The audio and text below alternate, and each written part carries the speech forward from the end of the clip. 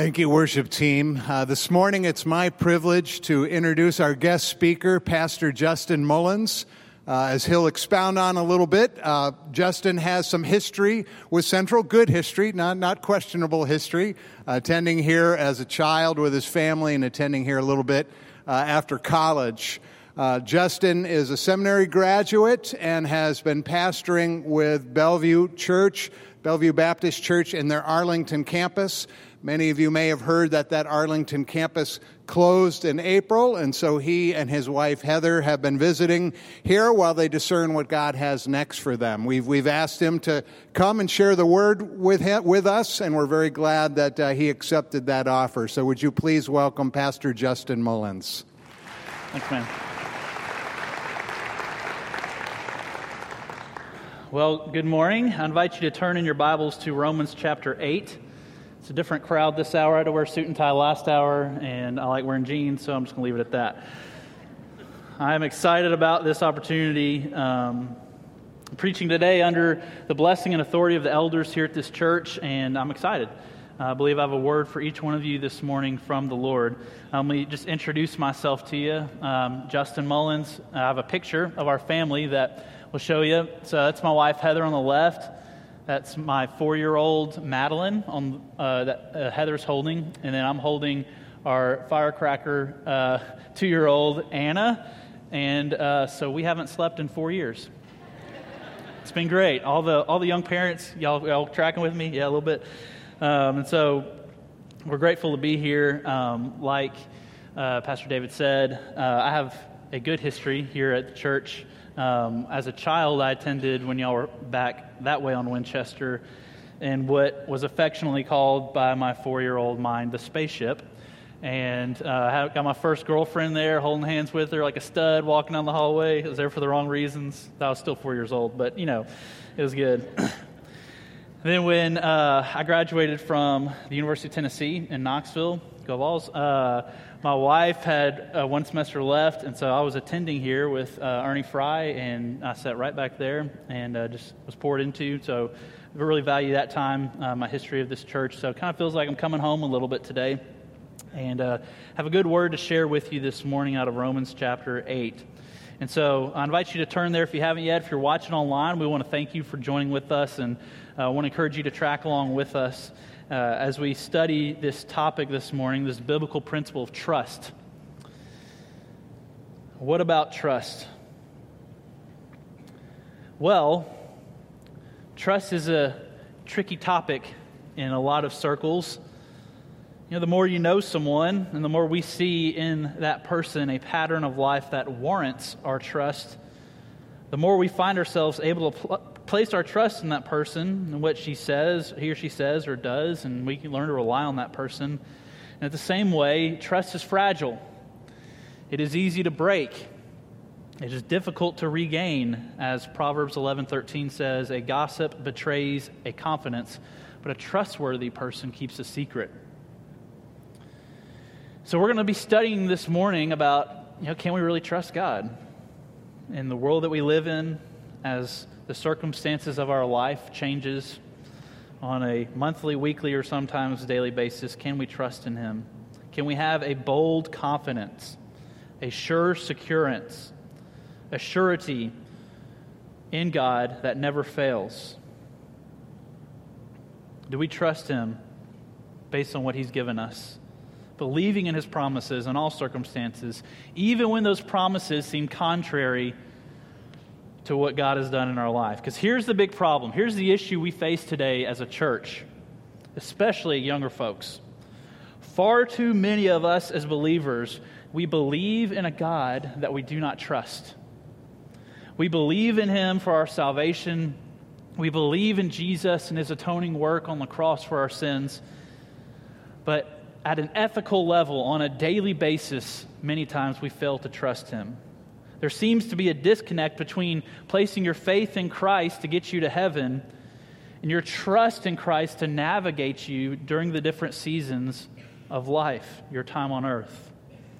And so we need to fill in the gap between what I expect and what I actually experience with trust. Today, will we choose to believe the best about God regardless of what happens in our lives? When things get crazy, you have another kid, job changes, health issue, are we quick to go to the defense of God? Not that He needs our defense, or do we communicate a lack of trust? That's what lost people do, right? We want to be a testimony of the faithfulness of God when things in life change. And so I want to put forth to you one big idea this morning. We're going to see it from our main text. This big idea is this: if you can trust God with your soul, then you can trust God with everything else. I mean, your soul is dependent upon your view of Scripture, and if you've trusted your life to Jesus, certainly should we not also trust Him with everything else in our life? And maybe this morning you're not a Christian. Maybe you're listening online and you've kind of gotten away from the church, and the church has hurt you, or you've gone through some life circumstances and you're thinking, Justin, you don't know what I've been through, man. I'm just telling you, I've been through a lot in life. Or maybe you say, you don't know, Justin, you don't know what God has allowed to happen to me. You don't know the loss that I've experienced. You don't know the pain that I've experienced. I don't, but Jesus does. And He intercedes on our behalf to the Father in heaven, and He is faithful and true to where we can trust Him in everything. So look down with me in Romans chapter 8. A very famous text from this letter that Paul wrote to the church in Rome. In Romans chapter 8, verse 28, we pick up in the middle of a dialogue about how Jesus' Spirit is within us, how His Spirit is interceding on our behalf, and how we can live a life filled with His Spirit. And this is what it says. Verse 28, and we know that in all things God works for the good of those who love Him, who have been called according to His purpose. For those God foreknew, He also predestined to be conformed to the likeness of His Son, so that He might be the firstborn among many brothers. And those He predestined, He called. Those He called, He justified. Those He justified, He also glorified. So, what? What then shall we say in response to this? Here it is. If God is for us, who can be against us? Here's our key verse this morning. If you can trust God with your soul, you can trust Him with everything else. Look down at verse 32. He who did not spare His own Son, but gave Him up for us all, how will He not also, along with Him, graciously give us all things? Who will bring a charge against those whom God has chosen? It is God who justifies. Who is he that condemns? Christ Jesus, who died, more than that, was raised to life, is at the right hand of God, and is also interceding for us. Who shall separate us from the love of Christ? Shall trouble, hardship, or persecution, or famine, or nakedness, or danger, or sword? As it is written, for your sake we face death all day long. We are considered as sheep to be slaughtered. No, absolutely not. In all things we are more than conquerors through Him who loved us. For I am convinced that neither death nor life, neither angels nor demons, neither the present nor the future, nor any powers, neither height nor depth, nor anything else in all of creation will be able to separate us from the love of God that is in Christ Jesus our Lord. Let's pray. Father, would you illuminate this text in our hearts to help us to trust you? Lord, to trust you completely in all circumstances, knowing, Lord, that Jesus is interceding on our behalf, that you've given us your very best, that heaven can give no more, Lord, that nothing will be able to separate us from the love of God in Christ. It's in His name we pray. Amen. If you can trust God with your soul, you can trust Him with everything else. As Psalm 9:10 says, those who know your name trust in you, for you, Lord, have never forsaken those who seek you. Jeremiah 29, a lot of people know verse 11. I know the plans I have for you, declares the Lord. Verses 12 and 13 add to that and says that if we seek God with all of our heart, we'll find Him. He's a rewarder of those who seek Him. Psalm 13:5 says, but I trust in your unfailing love. My heart rejoices in your salvation. Psalm 31:14, but I trust in you, Lord. I say, you are my God. These musicians knew how to trust God. So as we think about this idea that if you can trust God with your soul, you can trust Him with every area of your life, with everything else, I want to encourage you with these three biblical principles that we see from this text. The first is this: understanding our position as believers helps us to trust God. We know who we are and who we are not. As verse 28 says, and we know that all things work together for the good of those who love him, who are called according to his purpose. Wait, so you're telling me that the pain that I've been experiencing, the loneliness I've experienced, the loss that I have had in my life, the job situation I'm in, how tired I am, raising kids, trying to do everything right, you're telling me that God uses that for my good? Absolutely. What is that good? That good is Christ-likeness. God is wanting to use every part of your life, every experience you have, to make you more like his son Jesus, to live a life that honors him.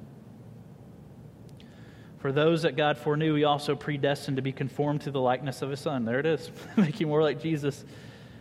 He might be firstborn among many. Mankind is not the center of the universe. We are tarnished. Our thinking is flawed. We make mistakes.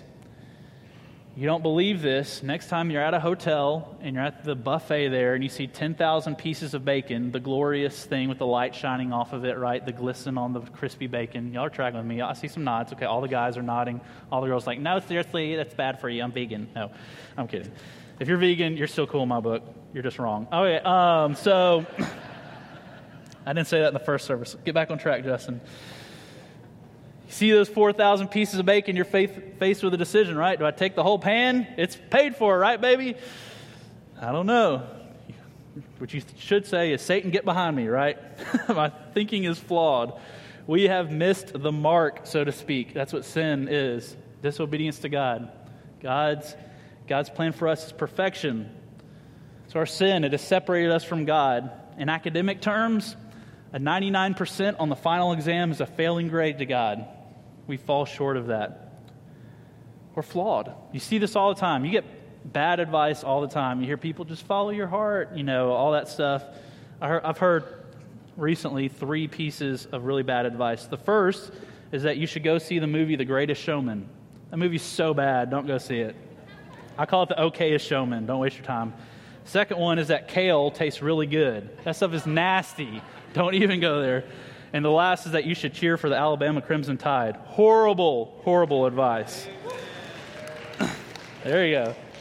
All Tennessee fans, God's people. Here we go, pushing forward, maybe. To quote the fictitious character Sherlock Holmes, the chief proof of man's real greatness lies in his perception of his own smallness. The author of this book was trying to communicate that the wise Sherlock Holmes knows that great men, great people realize really how small they are.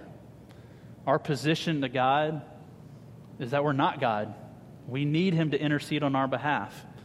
One of the challenges that we face is that we have bought into this lie in the church world that God loves sinners more than he loves us. God loves everybody. And I know that God loves sinners, but at the same time, I am a son of God. I've been adopted into his family. And before I'm a pastor, before I'm a father, any of that stuff, my identity is found that I'm a child of the living God. I've been adopted into his family, as the Bible says. Naturally, I'm not part of his family. I'm sinful, right? He's chosen to bring me into his family and give me his inheritance, which is not just heaven, it's his son, Jesus Christ. To live a life that honors him. It's his Holy Spirit. That's the good news, that when all things work together for the good of those who love him, is that it is God who is working on our behalf, that we need him. We're children of God. We're one of his sheep. That song, it's so God-ordained that happened, because in the first service I quoted that text. I paraphrase it, where Jesus leaves the 99 to go after the one. That seems pretty irrational, right? Until you're the one that God went after to save. That's how much God loves you. We are his sheep in need of a shepherd. We are a child of the living God. No one can snatch you from his hand. Verse 30 that we read says, those he called, he also justified. That means you are legally declared righteous before God. And it goes on to say, those he justified, he will also glorify. That's when we get to heaven, living with God forever. And so for this brief time that we're here on planet Earth, we are living between, as Christians, that justification and that glorification. It's a little sliver of time that we have the opportunity to live a life that trusts the Lord. You can trust God with your soul. You can trust Him with everything else. And it begins with understanding our position before Him. God makes every part of your life happen for a reason, and that is that we would love Him. We'd grow more like Jesus. It means that when things get tough, maybe you're going through a tough season today, got to make some decisions, got relationship issues, got job issues, got issues with your kids, waiting on the Lord, impatience, all that stuff. Maybe the Lord is pruning you so that you'd bear more fruit, as Jesus said. If God is for you, no one can be against you. So part of us understanding how we trust God, if we trust Him with our souls and trust Him with everything else, begins with understanding our position. We need God. But it's not just our position. The second principle is this. If you can trust God with your soul, you can trust Him with everything else, it continues by understanding God's position. Understanding God's position helps us to trust Him. We know who we are not. We need to understand who God is, right? He is the antithesis of us. He is the opposite of us. Where we fall short, He is perfect. Where we are limited, He is powerful. Look down in our text in verse 32. It's our main text. He who did not spare His own Son, but gave Him up for us all, how will He not also, along with Him, graciously give us all things? Saved our soul, everything else. Who will bring a charge against those whom God has chosen? It is God who justifies. You see the gravity of this text, what God has done on your behalf, that He sent His Son Jesus to die in our place. That is reckless love. As we sing, we don't deserve it, we can't earn it, right? That's just straight scripture right there. It's a great song to sing to the Lord. The gospel of Jesus Christ. Where we fall short, He is completed. Our sin has separated us from God. Everyone has sinned. We've all disobeyed God. That is just disobeying God's word. He tells us to do stuff, we don't do it in His word. He tells us not to do some things, and we do that. That is our nature that we have inherited from Adam and Eve. But God loved you too much to leave you in that. He provided a way out. And in His omniscience, He understood that was the best way to bring Him the most glory. And so God sent His Son Jesus to the earth to be born of a virgin. Consequently, He had no sinful nature. And He lived a perfect life, perfectly obeying God in every way. And as we've read that it is God who justifies us, He is the one that declares us legally righteous. We need to understand what Jesus has done on our behalf. The term that God uses for this justification, this declaring righteousness, is like it's the scene of a courtroom. It's a legal action that God has made on your behalf. And the charges have been brought against you for all the wrong that you've done in your life and the wrong that you will do. And Jesus steps in our place and says, you can take the charges that were applied to him or her and bring them upon myself. Jesus took that punishment for our sins. That punishment was separation from God. Jesus took that charge. He paid the penalty, was dead for 3 days in hell, paid for our sins on the cross, and He overcame that and came back to life. Now, the real miracle of the cross is not that Jesus rose from the dead. It's that He overcame our sin. That was infinitely more miraculous. And He did that for you and for me. And that's the gospel of Jesus Christ. That's the reckless love that God has given on our behalf. And that is our reason why we are here today, to preach and to learn about that reckless love. And if He has done that on your behalf, it is God who has done that, God who has declared us righteous. We need to understand who we are and who He is. That is a reckless love. As Psalm chapter 3:5 says, trust in the Lord with all of your heart. Trust.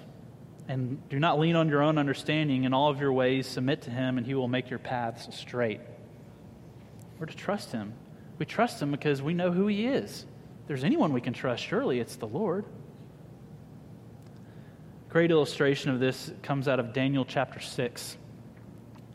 And maybe you haven't read the Old Testament, or maybe you're new to Christianity, you're still checking things out. Daniel is a prophet in the Old Testament, and the Lord had blessed him and had given him the opportunity to interpret dreams, and he's in a foreign land, in the midst of a foreign culture.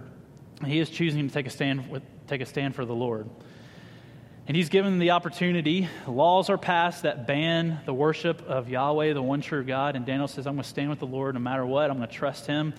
And as a consequence for that, he's thrown into a pit with lions that are going to eat him. Bad way to die, right? Not a good thing. Saying, Lord, this is what I get for following you? This is what I get for trusting you? You're going to throw this in my face and literally kill me? What's going to happen? The king threw him in there. Look down in Daniel chapter 6, verse 19.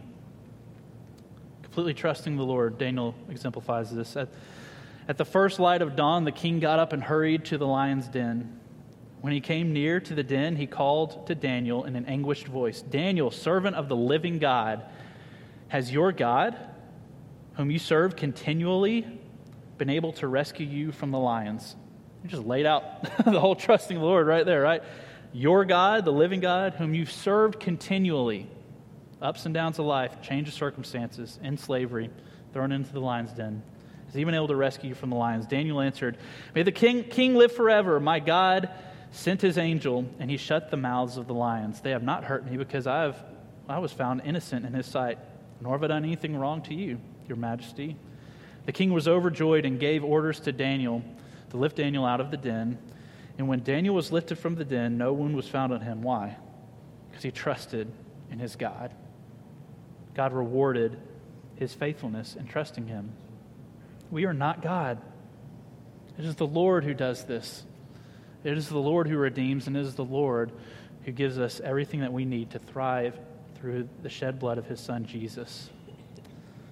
I like what Tony Evans says about trusting God. He says, when it comes to navigating our lives, most of us start with ourselves, and then we work back to God.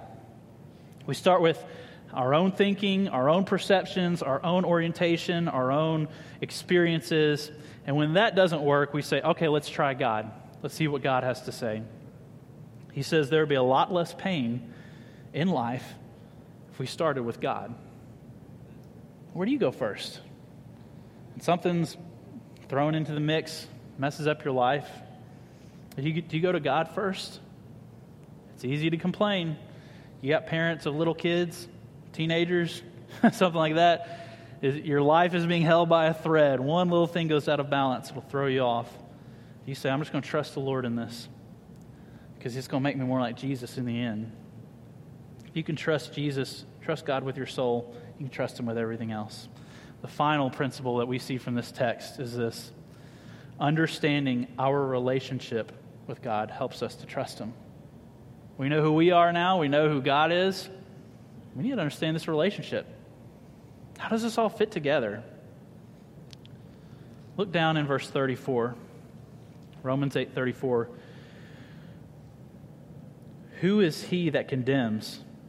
Christ Jesus died. More than that, was raised to life and is at the right hand of God. What's Jesus doing? What's he doing right now? Well, he's interceding for us. He's interceding on your behalf.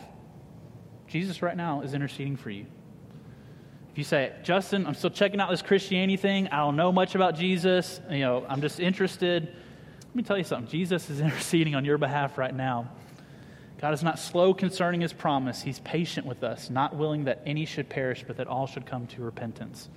2 Peter 3:9. Jesus is interceding on your behalf. Christian, today, Jesus is interceding on your behalf. And that's some good news if you ask me. That's pretty awesome. Paul is progressing through his argument here. He says, who shall separate us from the love of Christ? Now he knows the answer. He says, shall trouble, hardship, persecution, famine, nakedness, danger, sword? It's pretty all-encompassing, right? As it is written, for your sake we face death all day long.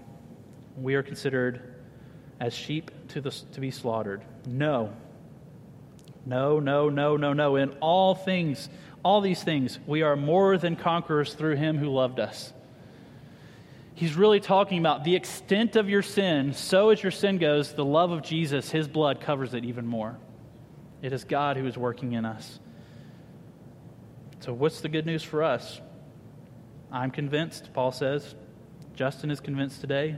Are you convinced that neither life nor death, neither angels nor demons, neither the present nor the future, nor any powers, neither height nor depth, nor anything else in all of creation will be able to separate us from the love of God that is in Christ Jesus our Lord? That's the love of God. That's the reckless love of God. Paul's speaking here in his own personal experience. He has been gone through the ringer, persecuted in pretty much every possible way, and he's saying, all through that, nothing can separate me from the love of God. Nothing can. God has given you today His Spirit to provide you with the strength where you get to choose to honor Him in the hardships, to treasure your relationship that you have with Him. You are a child of God. You don't have to fix everything yourself. Sometimes we got to trust in the Lord. As a man, I'm pretty much convinced I can fix anything in about 3 minutes. Okay? It's kind of the idea, like, you don't have to, tell your husband every, to fix the car every 6 months, so eventually he'll get around to it, right? I'm convinced I can fix anything. If Heather tells me I got a problem, got the solution right here. Let's fix it right now. And she says, no, just listen to me. I'm like, no, why would I listen? I can fix it right now. It doesn't make any sense. Ladies, it's a lot of times it's easy. I'm going to manipulate a situation. I'm going to manipulate a person. I'm going to get around this. I'm going to figure out my way to fix a situation in and of myself. Say, no. You trust the Lord in this. You obey Him completely in that. God has given you the choice to honor Him with that. But it begins and ends with understanding our relationship with God. I think about that relationship. I think about my 4-year-old, Madeline, who is, if you see a 4-year-old run up hugging everybody, you're a stranger, you're a friend to her. She loves everybody, full of life, but she's also a drama queen, cries at everything. And my 2-year-old, she'll put up a fight. Anybody have those little resilient kids? Anyone in here? My 2-year-old, let's go, Daddy, come on. I'm going to knock you out, son. I'm going to take you down, little girl. My 4-year-old is a little more sensitive, but recently we were potty training our 2-year-old. Okay, so y'all pray for me, okay? It's my biggest prayer request this morning. And after many failed attempts, we just decided to put pause on it. Parents can relate. Don't look at me so holy, okay? And we failed, and we tried, and we failed, and it's a work in progress. But we had, on our counter in our kitchen, we had a little container of M&Ms. So when our daughter, did well, we would give her an M&M. And one day, as time progressed and she stopped doing it, it became Daddy's treat jar. So when I got hungry after dinner, I'll grab some M&Ms, right? It's better than bacon, I suppose. And one day we get done eating, and I go up to the counter and the jar's missing. I say, Heather, what happened to the M&Ms? She goes, I don't know. I turned my 4-year-old deer in headlights. She got caught. She knew what had happened. And and so I said, Maddie, what happened to the treats? Do you know where they are? Just get the quivering lip, won't say anything. I'm like, okay, guilty. I'm about to put the fear of God in her, right? I'm about to get her in shape. And so Heather's like, calm down, Justin. I'm like, no. She has stolen from us. She has lied to us. She is a sinner. I need to, I'm going through the whole deal. Just calm down. And so I found out she had taken the jar up to her room, hidden them under her bed. She was rationing them out each morning. It was a whole complex deal. You know how 4-year-olds are. And so we get up there, and she is just bawling. She is so upset. She has gotten caught. And of course, I'm a teacher by nature, and so my way of disciplining our kids is I just wear them out with my words, right? I say, all right, what did we do wrong? What do we need to do better next time? What would Jesus have done? Let's ask for forgiveness. You need to ask this person. I go through the whole deal, and they're like, okay, Dad, I get it. Just will you spank me? Can I just move on, right? And so she was so upset. She was just crying her eyes out, and she kind of did that awkward, I want to give him a hug, but I'm scared of the man kind of thing, And I said, come here. I gave her a big hug, and I said, I love you so much. And she said, you still love me? And I'm like, yeah, it's just M&Ms. It's okay. And I had to teach my 4-year-old, Daddy loves you. Nothing's going to change that. Now, if we're honest parents, we love our children, right? We don't like them sometimes, right? We love them. Sometimes, we're right on the edge. We don't like them too much. I just told her, I said, baby, I love you. Nothing's going to change that. I'm your daddy. I'm your father. I love you. I love you so much. I love you more than you know. Heather and I joke, you know when your parents like would whip you as a kid back when that was legal, and they say this hurts me more than it hurts you, right? It's like, no, it doesn't, because this really hurts, Mom. It's the idea that, like, no, that's kind of true. As a parent, you're kind of learning these things. You just love your kids so much. And I'm trying to teach my 4-year-old. She was convinced, Dad's done with me. He's gone. I'm never going to see him again. He hates me. It's like, no, baby, I love you. You need to understand my relationship. That's not going to change. I might be upset with what you did, but I love you. You know, God loves you with way more love we could ever comprehend. As the Bible says, an everlasting love. Nothing's going to change that. Now, you're sinning, you're doing your own thing, you're going your own way. That relationship is not going to be healthy. You're not going to be have that unity with Christ. God loves you. Christian, you are a child of God. He loves you more than you know. Yes, he loves sinners, but he loves you. He knows what you're going through. He wants to make you more like his son, Jesus. We need to understand that relationship with him. Look down in Psalm chapter 8. You look up on the screens, you'll see this. I think this illustrates it well. Our relationship with God, who he is, who we are. Lord, O Lord, how majestic is your name in all the earth. You have set your glory in the heavens through the praise of children and infants, beginning of life. You have established a stronghold against your enemies to silence the foe and the avenger. Here it is. When I consider your heavens, the work of your fingers, the moon and the stars, which you have set into place, what is mankind that you are mindful of them? Human beings that you care for them. I shared this verse with my 4-year-old, Maddie. We were getting out of the truck one night. She looked up at the stars and said, Daddy, look at the moon. That sense of wonder that little kids have. I said, that's right, baby. Who made that? Jesus. Jesus is the answer for everything for pastor's kid, right? Jesus. I said, that's right. Why did he make that? I don't know. Well, to let us know how great he is and how little we are. God is so good, and he's so glorious, and he is in heaven right now. Jesus is interceding on your behalf. He created the stars and the moon. Lord, who are we that you're mindful of us today? We don't deserve it, can't earn it, but you gave us that reckless love. Our relationship with him, Jesus interceding on our behalf, what can separate us from the love of God, the God that did that in the heavens? Nothing. Not death, nor life, angels, demons, present, the future, time, powers, depth, height, anything. Nothing could separate us from the love of God. If you believe that today, if you've believed in Jesus as your Lord and Savior, if you've trusted him with your soul, you can trust him with everything else.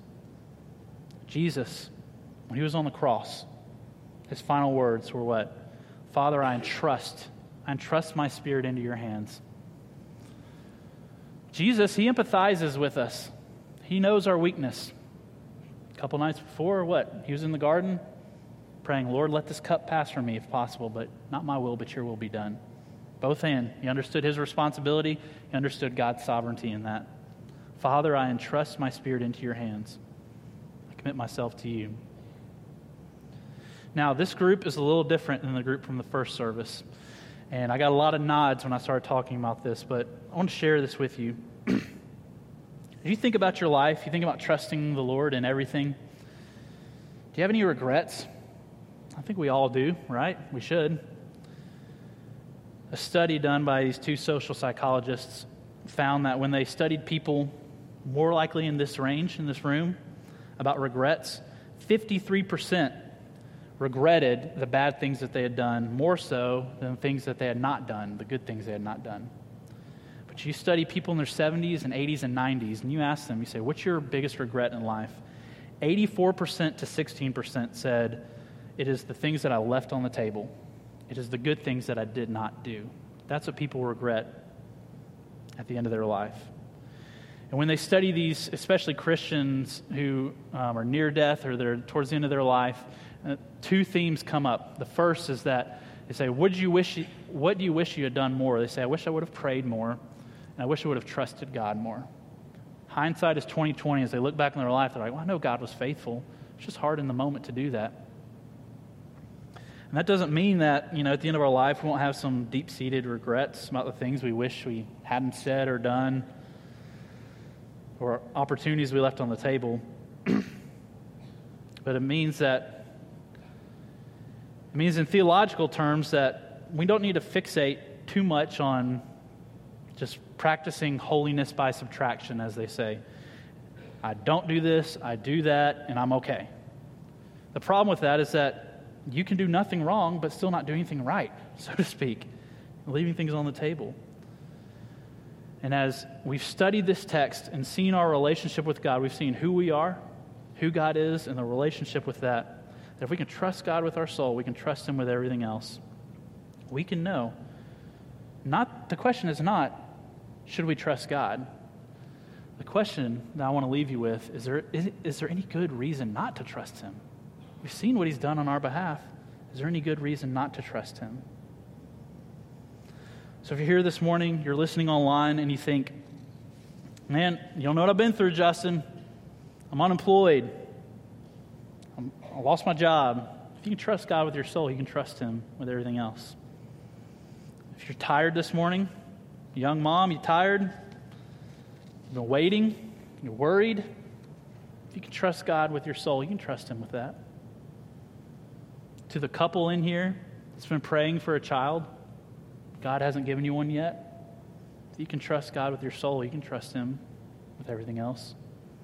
Got a health issue? Trust God with your soul, you can trust Him with everything else. Got a wayward child, wayward grandchild, out of your control? If you can trust God with your soul, you can trust Him with everything else. Psalm 84:12 says, Lord Almighty, blessed is the one who trusts in you. As Joshua said, as for me and my house, we will serve the Lord. We will trust in you. If you can trust God with your soul, you can trust Him with everything else. Amen. Let's pray.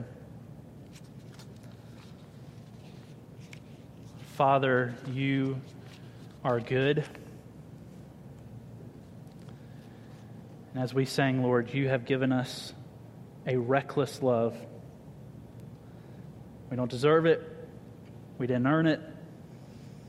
But Lord, in your providence, in your wisdom, you've given us your Son, Jesus. And Lord, if you have given us your Son, Jesus, how much more will you give us everything else that we need? To live a life that honors you. And Lord, if we are not right now going through much hardship, I know we will soon. And we're going to be faced with the decision, Lord, do we choose to trust in Jesus, in your everlasting, perfect, eternal word? Lord, are we going to go to our own way? Help us, Lord, to understand who we are. Help us, Lord, not to be like the believer that believes in you but does not trust you, but, Lord, to be a child of the living God who knows without a shadow of a doubt that we can trust you in every part of our life. We're grateful for this morning. We're grateful for the example that Paul has given us. And, Lord, we're grateful for Jesus. Lord, as we respond right now through worship, Lord, I pray for anyone here who heard the message and is thinking, Lord, I've never trusted you completely. Not for my salvation. Lord, I pray today that they would respond. They'd walk down, take one of the prayer team members by the hand and say, I want to give my life to Christ. Lord, for anyone this morning who needs prayer, I pray that they would come. Anyone who wants to join this church, who wants to be baptized, Lord, whatever you're doing as you're working in the hearts of people, Lord, I pray today that they trust you and follow you completely. We love you and thank you. It's in the name of Jesus we pray. Amen.